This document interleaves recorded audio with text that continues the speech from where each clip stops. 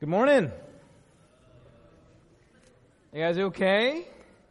You're lacking 1 hour of sleep. You kind of look like you're lacking an hour of sleep. You guys okay?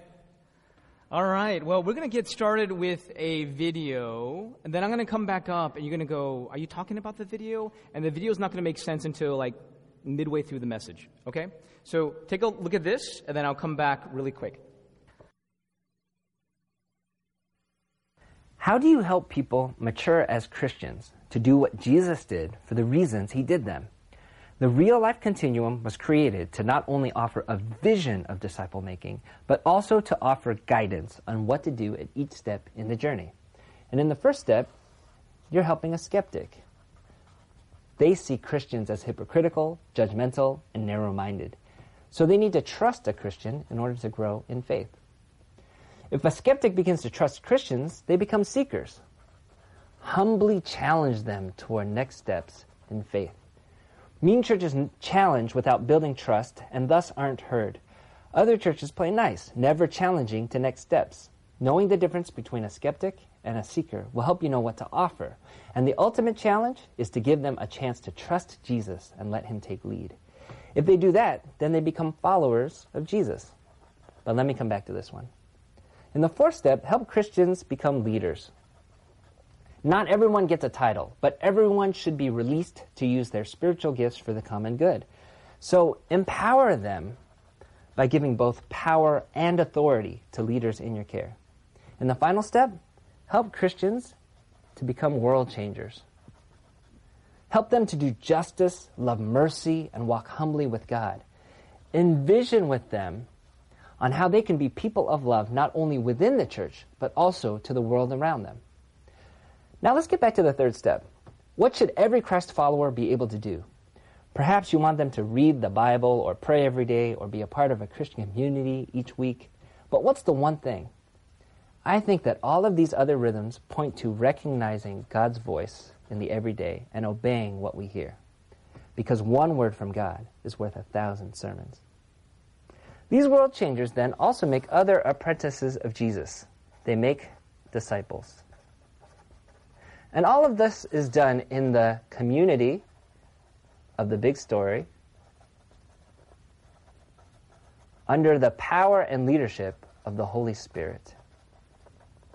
And we keep learning to hear rightly by first hearing, then responding to what we hear,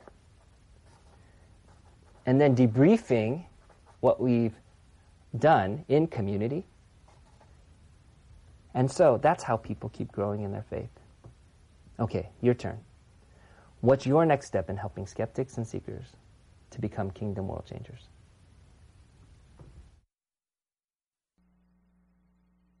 I'm going to say a word of prayer, and then we're going to go ahead and get started. Actually, what I'd like you to do is would you put a hand over your heart? And we're just going to talk to the Holy Spirit.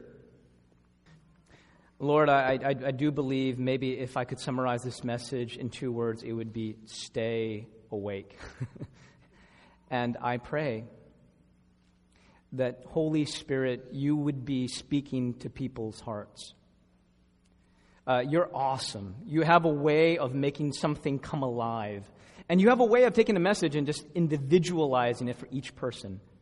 So I just pray for open hearts and open ears, and that your Spirit would be speaking and moving. Conform us into the image of Christ and wake us up. In Jesus' name we pray. Amen. You guys can take a seat.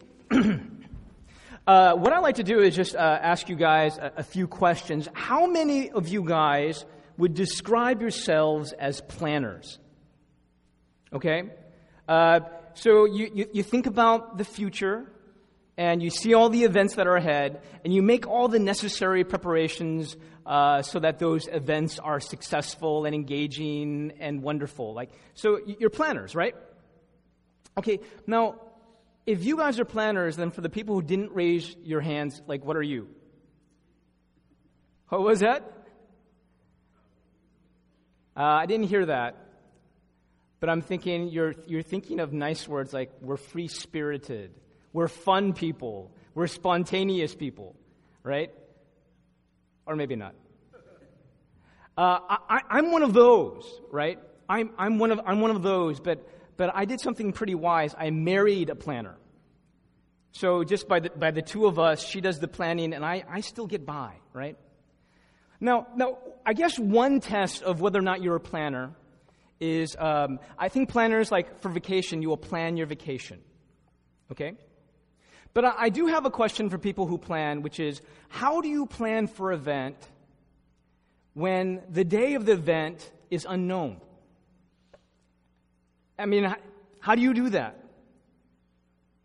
Okay, let me give you an example, okay? In 1989, there was the big earthquake, the Loma Prieta earthquake. It ravaged the Bay Area, right? Now, people say that there's going to be another one. And it's going to happen in the Bay Area because a lot of the Bay Area rests on a fault line. So how many of you, just a show of hands, have made like emergency earthquake preparations? Raise your hand boldly. Okay, not everyone. Okay, now you are the true planners, right? Now, can you guys tell me what you guys have done? How do you prepare for that? We have one huge thing in our garage filled with supplies. Right, and that's water and canned food and dried food, right? And we have a backpack that we can grab with cash. Okay, backpack with cash. You got like a knife in there just in case too? Okay, right. Because if the earthquake happens, we know who to like tap into, right? It's one of those things where I don't know when it's going to happen, but the way that I plan for it is I think, okay, if it were going to happen tomorrow, what would I need to do today? Right? And that's how you start getting this urgency to plan. Okay, how many of you have had children? Raise your hands. Okay, for Raina and I, it took us 2 years actually get ready to have children. Now, when I say that, you're thinking, you mean you tried for 2 years? No. It took us 2 years to feel right about the mental idea of having kids.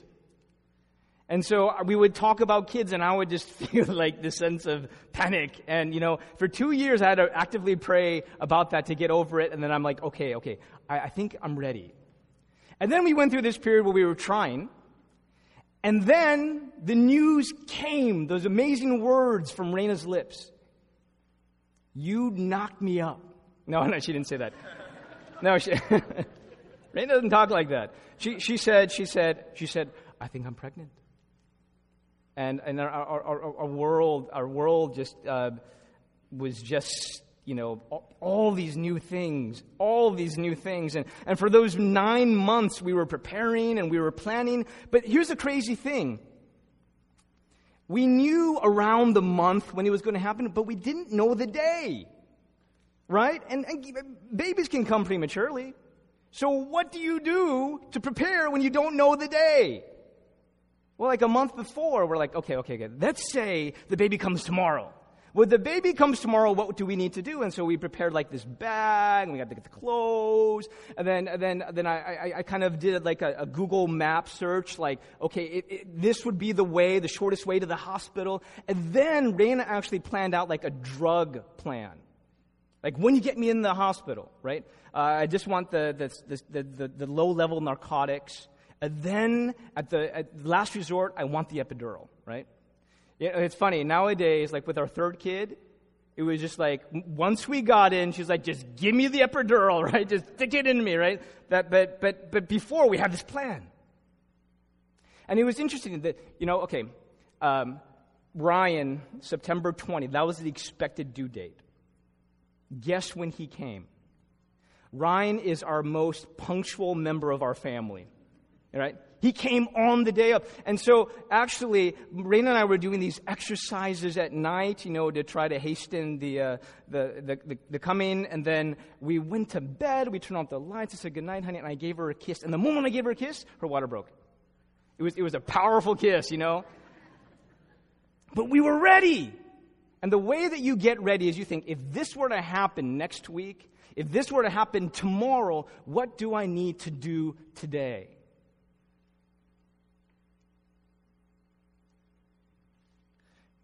Are you guys ready for Jesus to come back?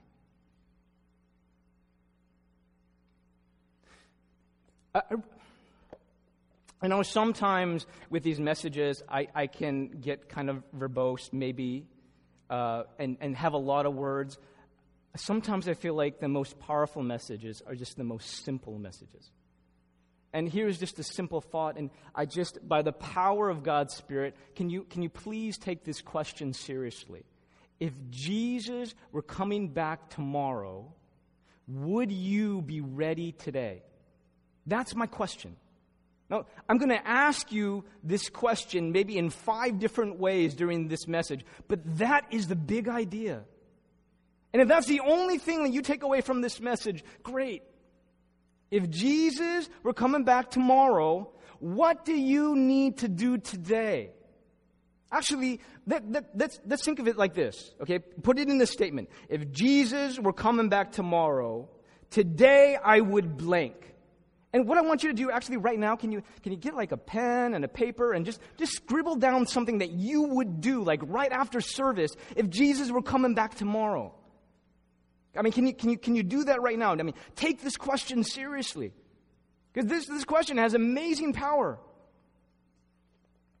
I think some of us would say, if Jesus were coming back tomorrow, I would reconcile with this person. Then you guys do it today. Do it today. I think some of you would say, if Jesus were coming back tomorrow, I would share about Jesus with this person who doesn't know, and I've been around them for a while, but I haven't said anything. Then by the guidance of God's Spirit, maybe you should do it today. And some of you are like, if Jesus would come back tomorrow, I think I might sell some things. Well, then do it today.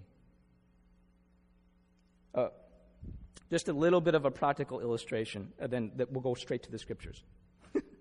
One of the hard things about being a pastor is I will say things up here, and then I feel like I really have to follow through with my life, It's not just being a pastor, it's just being a human being where you just want to be accountable to the things that you say. And last year, I was really thinking about this theme of our church, living simply and giving generously. Living simply and giving generously. And then I came up with this idea. I think it was God-inspired, and I shared it with Raina, and I think I might have shared it with you guys. I'm not really sure. But I was saying to Raina, we have 3 kids, and sometimes we talk about having a 4th kid. But what if we did have a 4th kid? And she was like, what? And I was like, no, let me explain. What if our 4th child was global compassion, global poverty, and missionary sending? What if that was like our 4th kid? What if we had equal shares for the kids, and we had an equal share for a 4th kid who was like global poverty and missionary sending? And she was like, well, that's a radical idea. Why don't we start in places like college saving? And so what we did is I have this automatic deduction plan where every month there will be some funds automatically drawn from my bank account. And there will be one for Noe and one for Christopher and one for Ryan and then one for like compassion. Okay?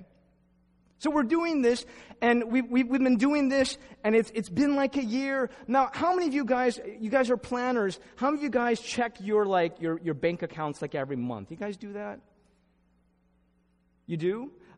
I kind of like check it maybe like quarterly. I don't check it that much. And I thought that everything was just reconciling itself until recently I looked at my bank account, and I'm like, and it was about to be overdrawn. And we're like, what's going on? And so Raina's cranking the numbers, we're cranking the numbers, and we crank the numbers, and we found out that we can't afford this 4th child, Well, no. With the college savings, we can't afford with our lifestyle to have an equal portion be, global poverty and missionary sending. So I think, Raina and I were talking like, well, obviously what we got to do is we got to cut the savings for the global poverty. And so, it's just like, that's like a no-brainer. And then I read a scripture like this, and I'm like, what am I supposed to do with this? And I'm like, Okay, Randall, let's talk about this honestly. Okay, hold on, think about this. If Jesus were coming back tomorrow, would we cut funds from the fourth child? We're like, no, of course we wouldn't do that. I think we would actually cut funds from like some of our comforts, that we go out to eat and we could spend some money here and entertainment. I think we should, and a vacation, I think we will cut there. So when Jesus comes back, he would be like, wow, you're really living simply and giving generously. I would do that. And so I'm thinking, no, I'm not committing to anything here, okay? Let me just make this very clear. I'm just saying that if you really live every day as if Jesus might come back the next day, it changes your priorities. You think differently about things, about money, about people you talk to, about what you do, right? Now let me ask you, how come we're not thinking like this? How come I don't hear conversations about people thinking that way? You know, why is it when I'm thinking about a model to share with you guys to inspire us about this kind of thinking, I'm like, can't think of a lot of models. Now, Jesus gave us 2 chapters, and it's a recurring theme that we got to get ready, and we got to be alert, and we got to be prepared. So how about it? Let's do it. Let's put on that mindset. Okay, now let's go to the scripture. Let's go to Matthew 24. Matthew 24.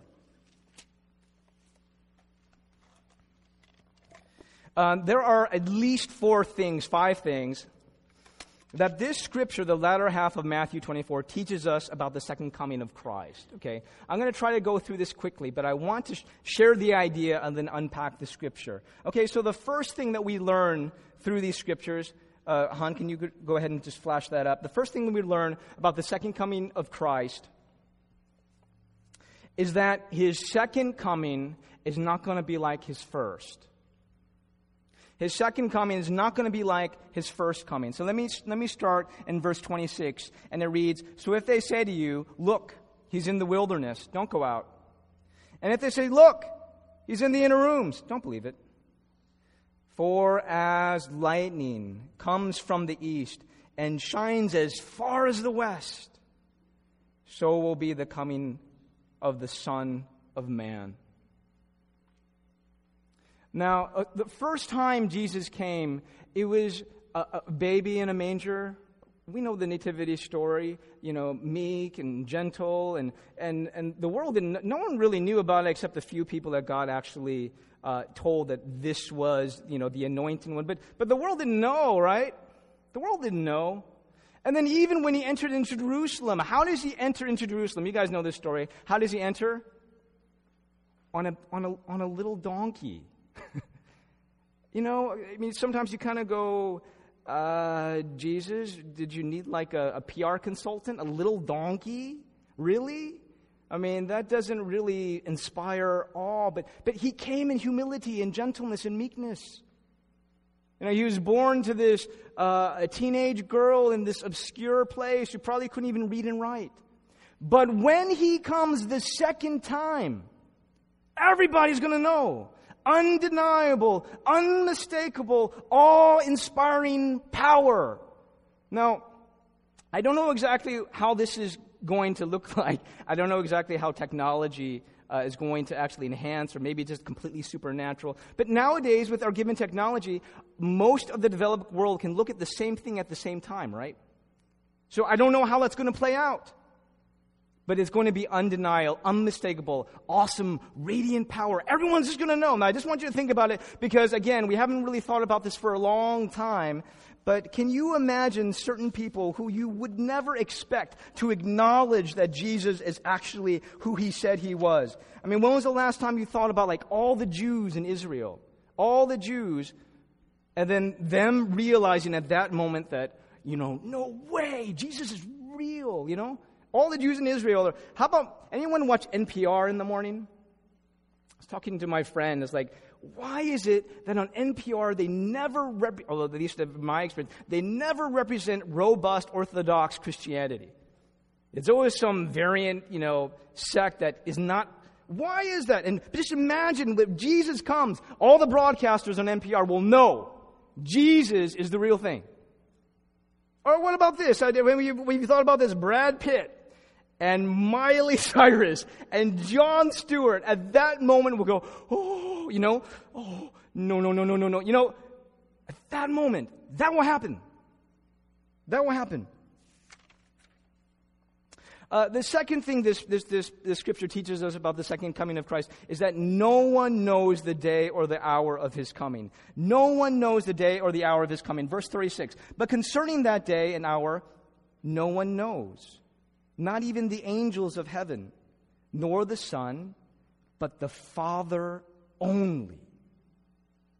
Okay, not even the angels, not even the Son, but the Father only. How many of you guys, this was like, what was it, in 2011, were driving around the Bay Area and you saw those billboard signs that said the end of the world is coming? You guys know what I'm talking about, right? You guys all saw it, right? It was like on 80 and so on and so forth. And you know what was really funny? It said the end of the world is coming. And then it actually had the date, May 21st, 2011, and it was actually produced by a person with an incredibly lot of money, more money than maybe he should have been given. But he produced this on billboards, wanted the whole world to know, right? And you know what was really funny? On the billboard on the top left corner, there was like this circle with ribbons on it, and you know what it said? It said, the Bible guarantees it. You know, you look at that, you're like, what? Really? Because you have a scripture here that says, concerning that day and hour, no one knows, you know? I mean, the Bible guarantees it. What are you talking about? The Bible says that no one knows. So no one knows. But you know, you have run into people who go, you know, I don't know the day or the hour, but I think it's going to happen in my lifetime. You can say that, right? Or actually, I think it might happen in my children's lifetime or my grandchildren's lifetime. But ultimately, no one knows. Okay, the third thing this passage teaches us is that his coming is going to catch a lot of people by surprise. His coming is going to catch a lot of people by surprise. 37. For as were the days of Noah, so will be the coming of the Son of Man. For as in those days, you guys heard that movie by Russell Crowe, it's coming out on Noah. You guys heard about that one? Yeah?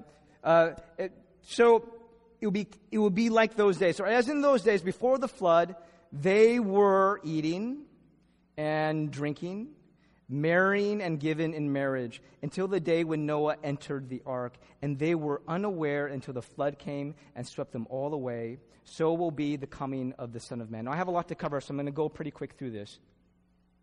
But what the passage is making very clear is that people were eating and drinking, and they were getting married, and so on. That day they were going to a wedding. And so what were people doing? These are not bad things. What are people doing? They're living like an ordinary day. It's just an ordinary day. The day wasn't really necessarily special. It was just an ordinary day. We do ordinary things. We go eat pho. We went to this person's birthday party. And when it happens, it'll catch people by surprise. 41. 2 women will be grinding at the mill. One will be taken and one left. Actually, 40. Then 2 men will be in the field. One will be taken and one left. 2 women will be grinding at the mill. One will be taken and the other left. Now, I just want to explain this part. In these 2 verses, the 2 men would probably be like a father and a son, or these two women would be like a mother and a daughter. Now, these few verses harken back to this parable that Jesus taught. And with this parable, there was a farmer, and he was growing some crops of wheat. And then this enemy came and sowed these seeds of weeds. And then the weeds grew up among the wheats. And then the farmer's assistant is like, you know, we got a big problem here. There's all these weeds. And the farmer goes, you know something? If I pull out the weeds, it's going to really damage the wheat. Let's not pull them out now. Let's wait until harvest comes, and then we're going to separate the wheat from the weeds. And what you see here is that even though people are geographically together, they're being separated. Now, where they're being separated, is it to glory? Is it to judgment? I'm not sure. But they're being separated. 42, therefore, stay awake. Can you put a gentle hand on the person next to you and just say, stay awake? Stay awake. Some of you need to hear that literally. Stay awake, right? Stay with me here. This is really important stuff. Stay awake. Therefore, stay awake, for you do not know on what day your Lord is coming. But know this, that if the master of the house had known in what part of the night the thief was coming, he would have stayed awake. It would not have let his house be broken into. Therefore, you must be ready, for the Son of Man is coming at an hour you do not expect. Now, I want to repeat this theme. Stay awake, because you don't know the day. Okay? That is on 42. Stay awake, because you don't know the day. In verse 44, therefore, you must stay ready, because you don't know when he's coming. Now, it's hard to find illustrations that really kind of help us to understand. But I have a feeling that this one might help us understand. Okay? When I was in high school, a freshman, it was after my freshman year. I didn't do so great in the grades department. And my mom wanted to give me a motivational pep talk. And so basically, here's what she did. She's so effective. She knows how I think. She goes, son, if you next year, or maybe it was my sophomore year going to my junior year, she said, if you next year get straight A's, I will buy you a new guitar and give you $1,000. Now, I'm just curious. Would that motivate the high schoolers here? Colin says, yes, absolutely. Well, hey, there you go.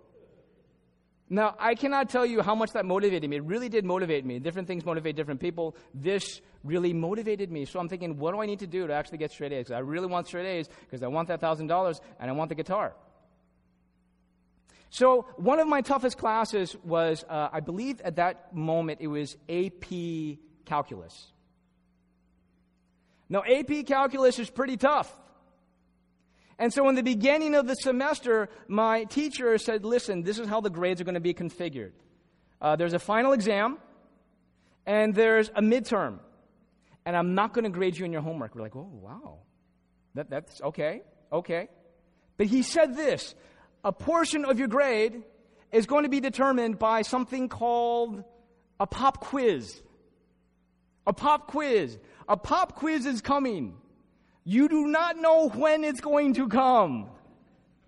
But it is coming. And when it comes, you need to be ready. You need to be ready. Man, that was so motivating. That was very motivating. I'm thinking, you know something? The pop quiz could be tomorrow. And I'm going to do my homework today like the pop quiz was tomorrow. But here's the thing. You think, well, I did that last week and it wasn't the pop quiz last week. And then this week I'm doing it. There's no guarantee that, yes, but it's coming. So you got to be faithful today, right? Well, that pop quiz, when you not knowing keeps you motivated, keeps you on your toes, there is urgency. There's urgency. You guys feel that urgency? You guys feel it from the scripture? One of my favorite speakers is Francis Chan. And he tells this story where he was watching this play with his wife's grandma. Okay, they're watching a play, and the play was maybe like 2 hours long or something like that. I'm not sure. But he was just watching his grandma, and she looked agitated. I don't know if you heard this story before. She looked agitated, and he's like, Grandma, what's wrong? And she's like, this woman is really, she's clearly she's older. I think she's like her 80s or 90s, but just a godly woman. And she goes, oh, Francis. She goes, oh, Francis. If Jesus were to come back now, I wouldn't want him to catch me just here, just looking at this play. And he's like, what? Just watch the play and relax, And then what the grandma starts to do is she starts to close her eyes and starts to pray for people that she knows. And then Francis is watching and is like, and then he starts to close his eyes and pray for people too, because he's like, maybe she knows something that I don't. I better start praying, How many people do you know live with that urgency? If Jesus were to come back tomorrow, what would you do today? Do you live like that? Because if you live every day with that urgency because you don't know, then you will be prepared when he comes back. Right? And so Jesus gives this illustration of the thief coming in the night. Now, it's not, don't take anything moral out of it. It's not saying, oh, yeah, stealing's okay. Come on. It's nothing sinister like, oh, I'm just waiting for them. The moment they're like least prepared and then I'll come. No, it's not like that. It's just saying that, look, he's coming and we don't know when. Because thieves come when you don't know. Right? They want the element of surprise. Are you ready? Are you guys ready? Are you living every day with that urgency? 46. Who then is the faithful and wise servant whom his master has set over his household to give them their food at their proper time? Now I want to actually take the whole weight and the whole counsel of Scripture when I ask this question, okay? And just imagine Jesus like right here, and he's asking this question of everyone in this church, saying, who here at Christian Layman Church, now let me do a little bit of systematic theology. Who here at Christian Layman Church has been captured by the person and the work of Jesus Christ on the cross? And in response, your life is like, Lord, I just want to live wisely and faithfully for your glory. I'm just all sold out for your glory.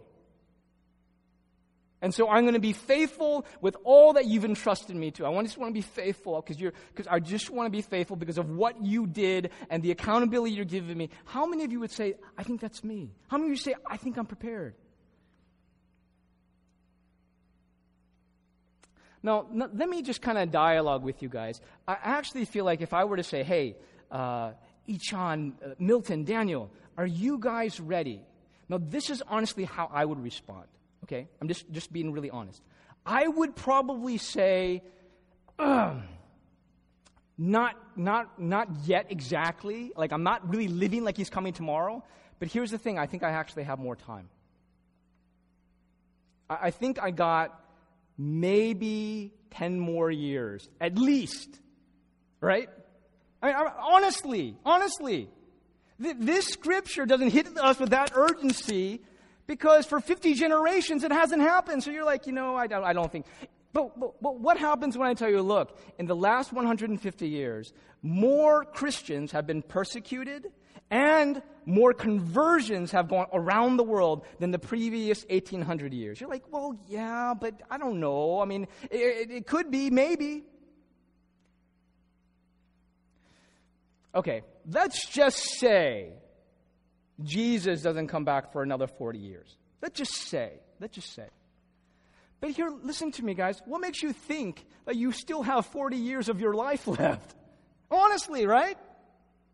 What makes you think that tomorrow, you got tomorrow?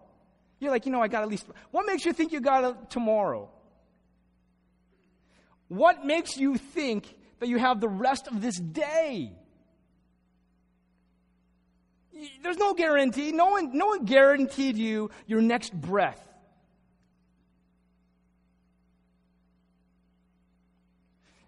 I'm 38 years old. My father died when he was 45. Sometimes, and I've been having health problems. Sometimes I feel like, something, I wasn't much more healthier than my father. I probably have maybe 7 more years to live. Sometimes I think like that. Raina doesn't like it when I talk like that. She's like, stop that, You're scaring the kids, But I think like that. Look, I don't have tomorrow guaranteed. You don't either. So there's this big judgment day when Jesus comes back. But we all have our little J days, our little judgment day, and that's coming. You don't know when it is. Are you ready?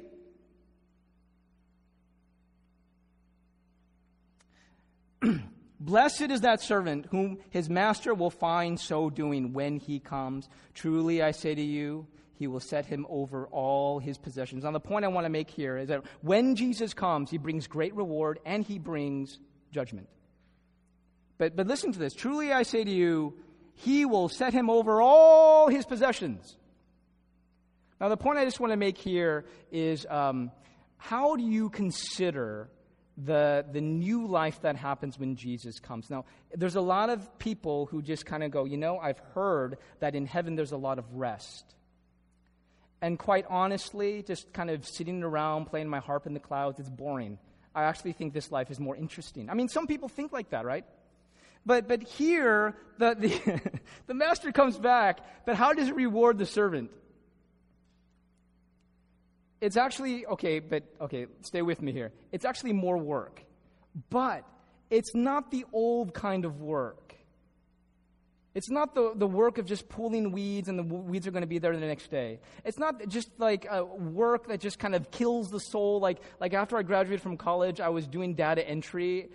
Oh man, every day was like my spirit was just ebbing away from me, And some of you might be doing that. I'm not taking away anything from your work, but I am saying that this work is not like that. I mean, this work will be innovative and creative, and you will see results and dynamic results. I mean, McDonald's, it's a global phenomenon, right? Who was the founder of McDonald's and made it a global phenomenon? And it's Ray Kroc, right? Now, that's in this life where work is unredeemed, okay? And he was phenomenally successful, right? Not in helping people live longer, right? But he was phenomenally successful. Now, that is in this life. Imagine the kind of productivity we'll have in the next life. Okay, don't ever think like, heaven's going to be boring and all that stuff. Okay, I'm going to read this. I'm going to cut some thoughts because I want to get straight to the application. But if that wicked servant says to himself, my master is delayed, and begins to beat his fellow servants and eats and drinks with drunkards, the master of that servant will come on a day when he does not expect him, and an hour he does not know, and he will cut him in pieces and put him with the hypocrites. In that place there will be weeping and gnashing of teeth. I just want to explain one thing, and then we're going to talk about application. Now, I know the question's going to come up. Are you saying, Pastor Andrew, by reading this scripture, that Christians can lose their salvation? That needs to be addressed, because it kind of sounds like this person was a quote-unquote Christian, and he kind of lost his salvation. Okay? That needs to be addressed. Now, let me just say this, okay? How does a person get saved? How does a person ever come into the presence of Jesus and hear the words, well done, good and faithful servant? It does not come, even though I know that it might be contrary to some of the things that I've been saying, it does not come by just living a good life. When you receive acceptance from God, it's because of what Jesus did for you. Period.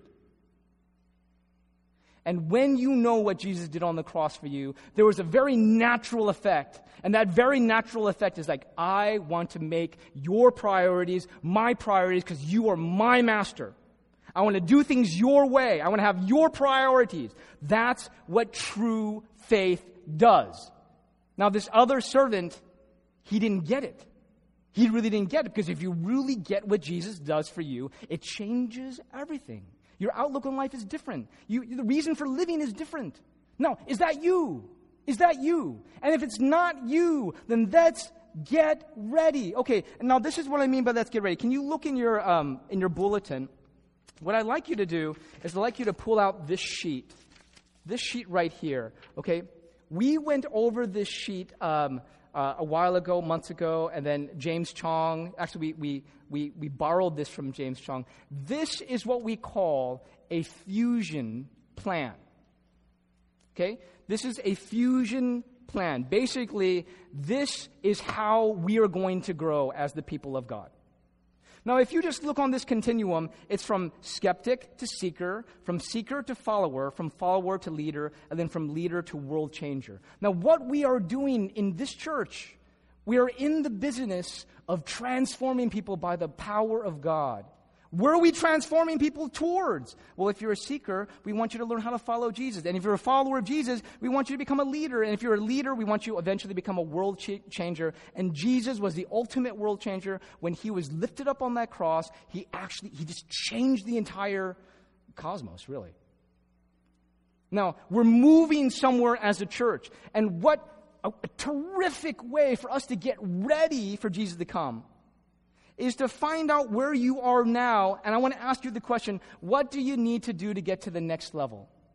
Now, I want to talk a little bit about the limitations of today. Today, we're not going to talk about spiritual disciplines like prayer. We're not going to talk about spiritual disciplines like reading the Scripture. Okay? We're going to talk about that next week, because next week the parable it flows more that way. This week, with this teaching, it kind of flows a lot into our fusion plan. So what we want to do is actually to help you guys have a plan of growth. When Jesus comes back, wouldn't it be awesome for him to catch you growing in his likeness? Wouldn't that be awesome if he caught you? You're on the move, and you're always on the move. Next week, we're going to go through this parable, and the main idea is that, you got to wait for Jesus. Today it's like with urgency, like he's going to come back tomorrow. But you also have to wait for him with perseverance, like he's not going to come back for a long time. Can you have the urgency of him coming back tomorrow, today? And can you also have the perseverance, like he may not come, for like 50, 100 years later? And we're going to talk about that. Now, what you need is a plan. And so the plan is to keep on moving and keep on growing. So what I want to do as a little gift to you is just pause for 2 minutes and not say anything. And just invite the Holy Spirit to process with you. Now, what you have also in this bulletin is something we call a weight training plan. We are going to use the same weight training plan for the next 40 days so that you have the same thing to work on.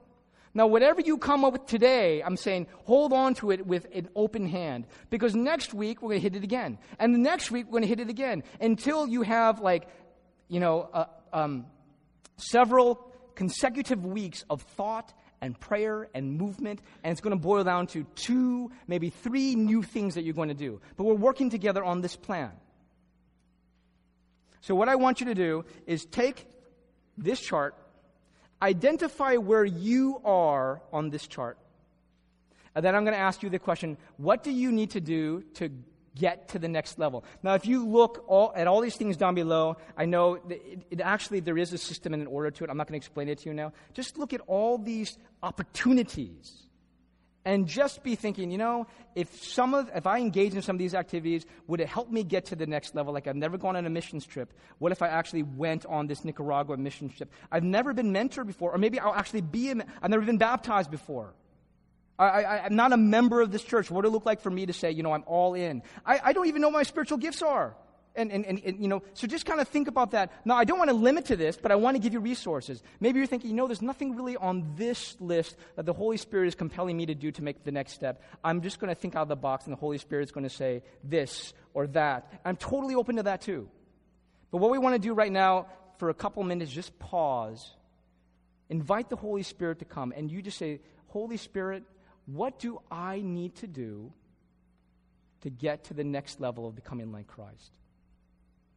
Now, as they do that, I'm inviting the worship team to come up, and they're just going to play a little music in the background, and we're just going to be silent for 2 minutes. Now, this 2 minutes is not time to catch a nap or anything.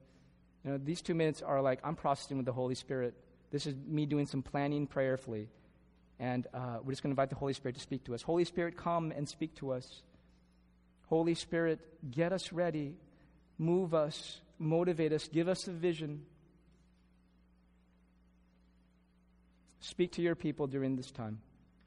We invite your presence.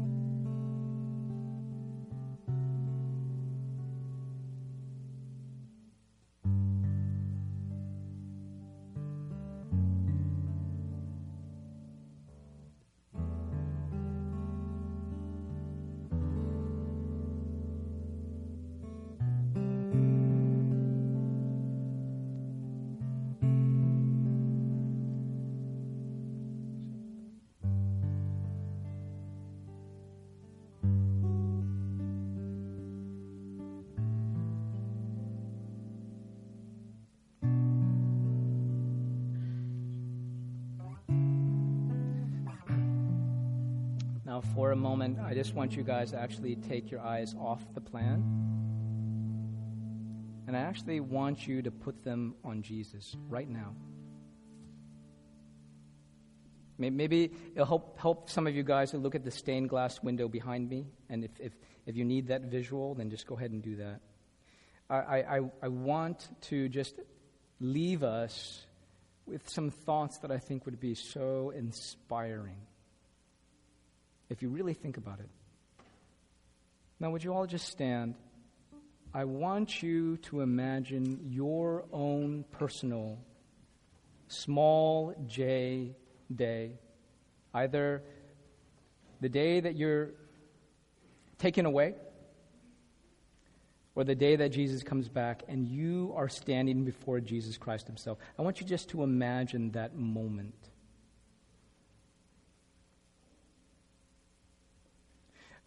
If you were to pretend that Jesus were right here in the front center stage, I just want you to think, well, how would you respond? What's the first thing that comes in your mind as to how you would respond? Would you like wait for other people? Would you walk up to him and shake his hand and say hello? Or would you fall down on your knees? Would you start crying? Would you run up to him and just give him this amazing bear hug? What would you do?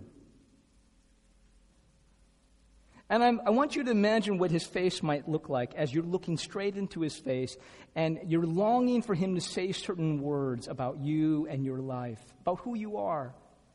I mean, can you imagine him looking at you and saying, "Well done, good and faithful servant"? And then what would be the next words that he would say, that you desperately wish he would say those words, that are descriptive of you and the way that you lived your life? What would that look like? What would the tone be?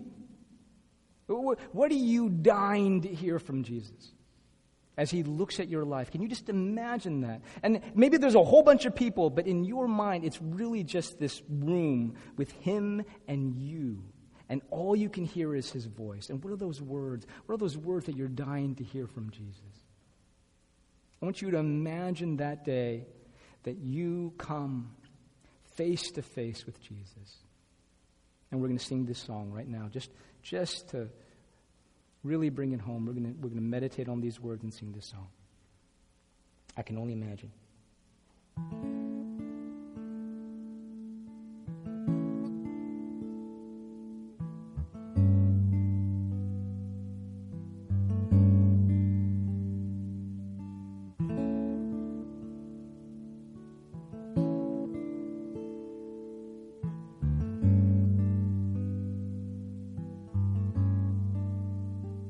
I can only imagine what it would be like when I walk by your side.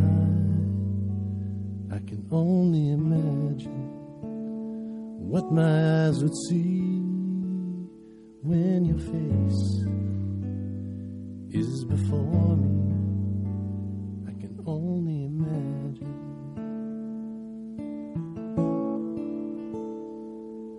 Surrounded by your glory, what will my heart feel? Will I dance for you, Jesus?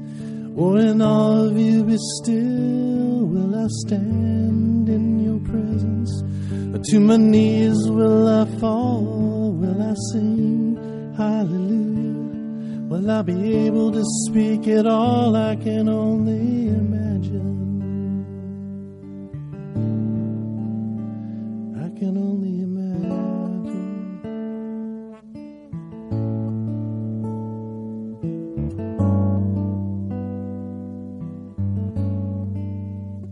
I can only imagine when the day comes and I find myself standing in the sun. I can only imagine when all I will do is forever worship you. I can only imagine.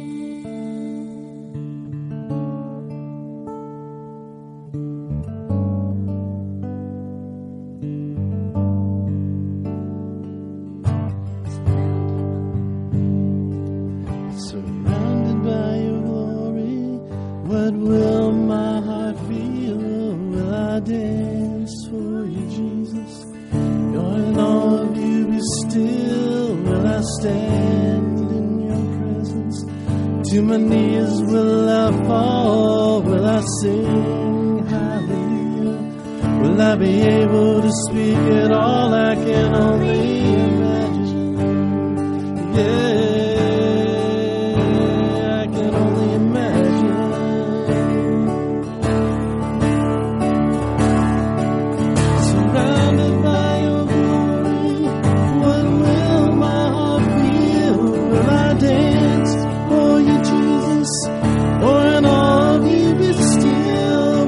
Stand in your presence, or to my knees will I fall? Will I sing hallelujah?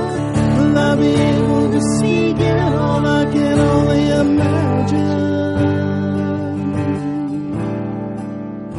I can only imagine. I can only imagine.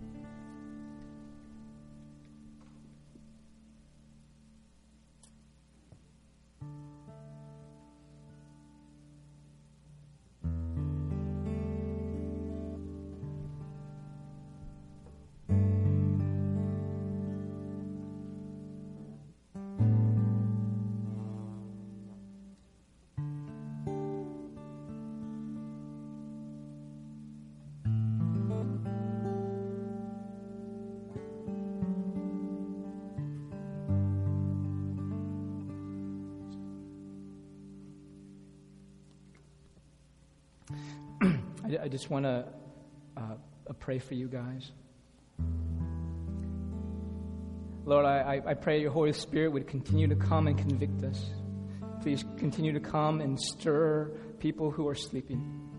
I love our church. I know that there's many in our church who are awake, and I also know that there's many in our church who are sleeping. And I'm asking you by your Spirit and by your power, for your glory, that you would wake us up. Help us to see the big picture. Lord, please forgive us.